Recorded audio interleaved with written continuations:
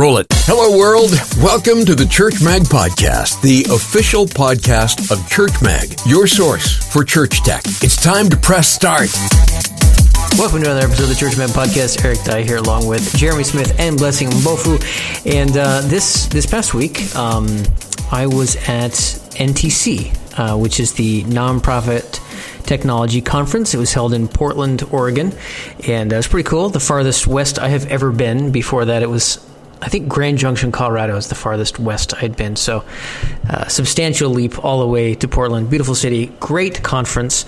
All the different nonprofits that were there, learning from one another, checking out new services, stuff like that. So it was pretty cool. Pretty cool to see the variety of nonprofits, the different kinds of nonprofit work going on out there. And it was great to hear some of the struggles and challenges facing nonprofit organizations, a lot of which, I mean, kind of aware of, mindful of, but to actually see so many saying the same thing was really nice to kind of further solidify the pains of nonprofits. So one interesting thing that one quote that really stuck out, I only retweeted or tweeted a couple things from the conference, but it kind of hit me like a freight train when it was said.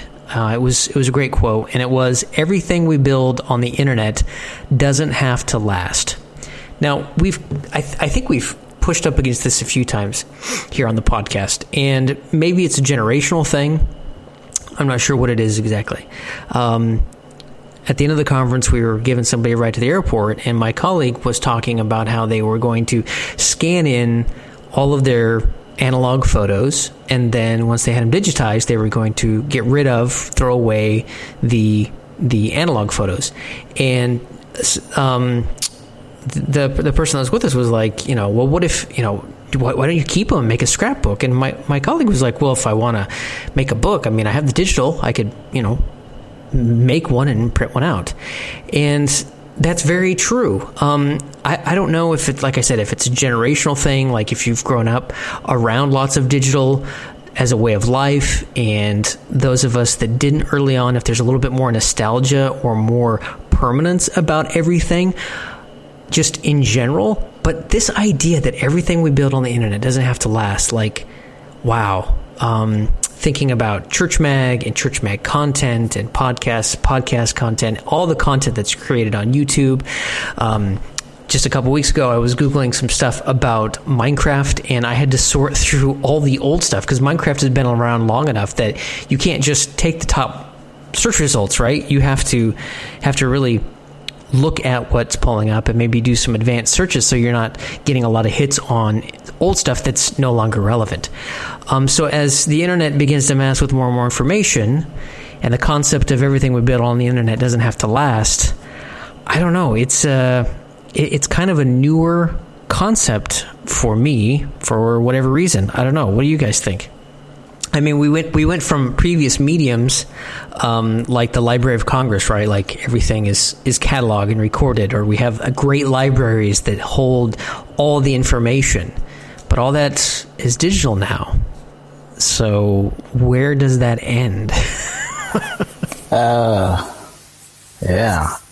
I think out the gate, I think there's no yes or no answer. Yeah, there isn't like a straightforward answer to say, no, that is very correct. I think there are a lot of nuances that can come with that. So, for example, if they still need, or if there's still a problem that whatever we've built is solving, then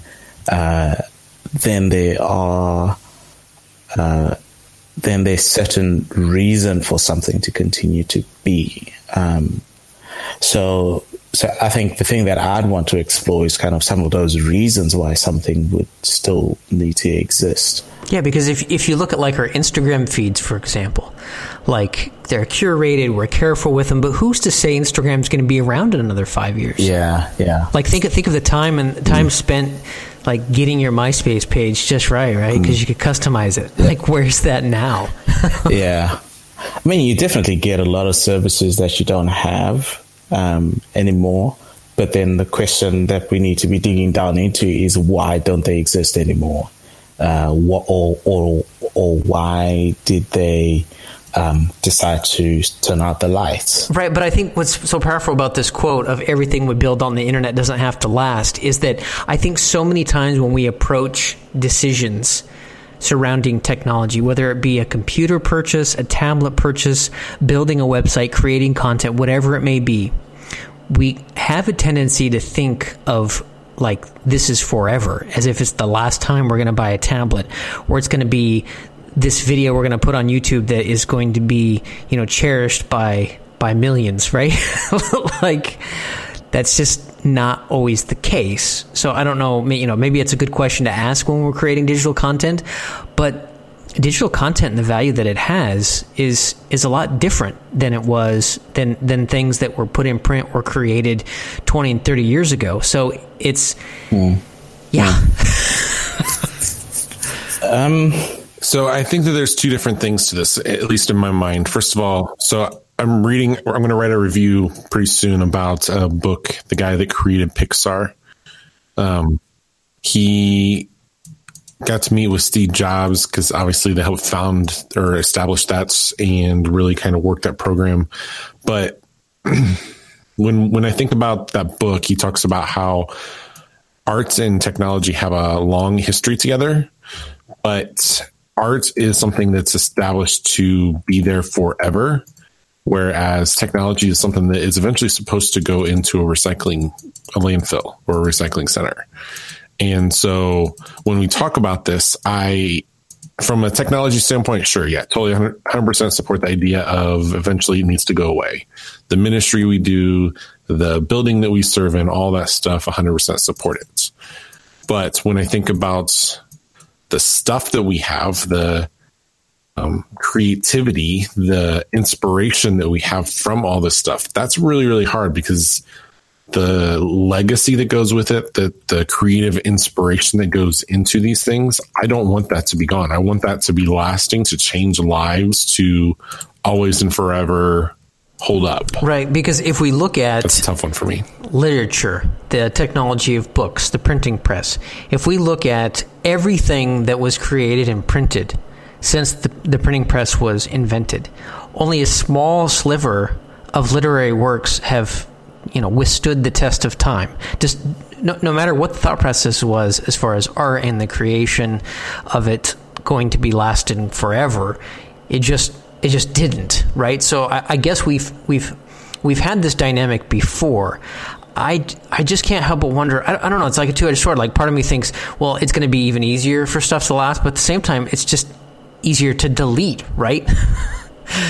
It's a double-edged sword. I think a lot of it is determined by the creator.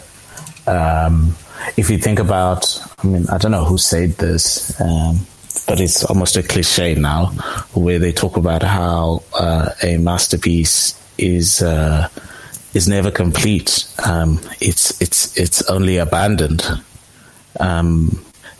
So when I think about like the MySpace, for example, did they reboot? I think they reboot. They tried a few times. Do they exist still? Yeah. Wow. They're still trying to make it, right? They're still trying to make it, and no, they don't exist anymore, or at least not from. Right. Well, just like look at Google Plus, because that was an interesting window from start to finish, because Google's still around, right?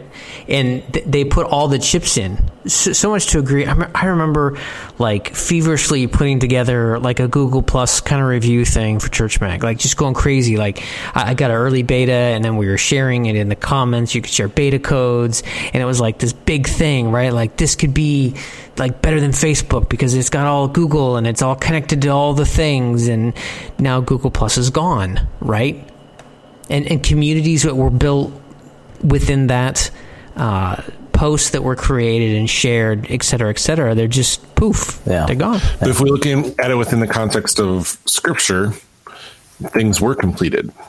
Masterpieces were finished. Even if it was considered in the realm of sin, humanity was still considered a completion. the entirety of nature and everything that went with that was considered completed. And right. So it also like scripture would also say like it turned to dust, right? Which it did, right?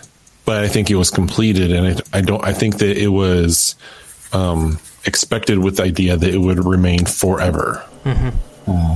Right. Well, like I don't have them anymore, but for a long time I kept digital files of some video graphics I created for a college project.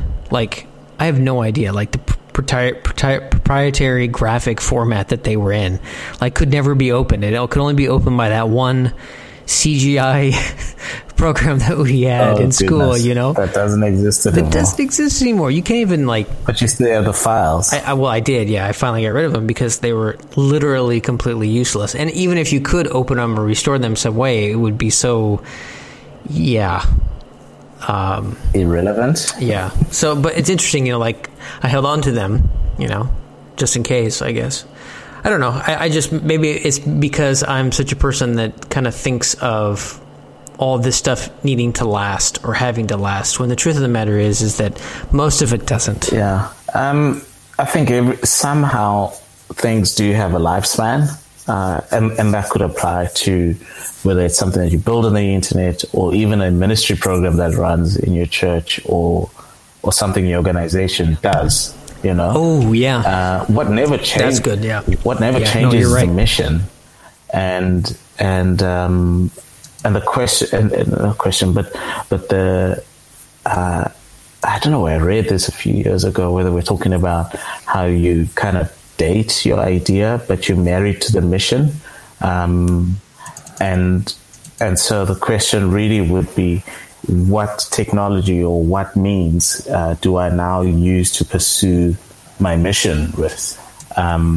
So in that sense, then you can then look at something that you build as temporary, and maybe that's actually not a bad way to think of things. Mm-hmm. No, I think you're absolutely right. I mean, you could look back and say, well, what happened to the fax machine, right? Like everybody had a fax machine. Yeah. Faxes were sent everywhere. You could subscribe to faxes so that you would get, you can get this newsletter sent to you every week, and it would just print out on your fax machine. It was like magical because you wouldn't have to send stuff through the mail anymore. It could just print out right there.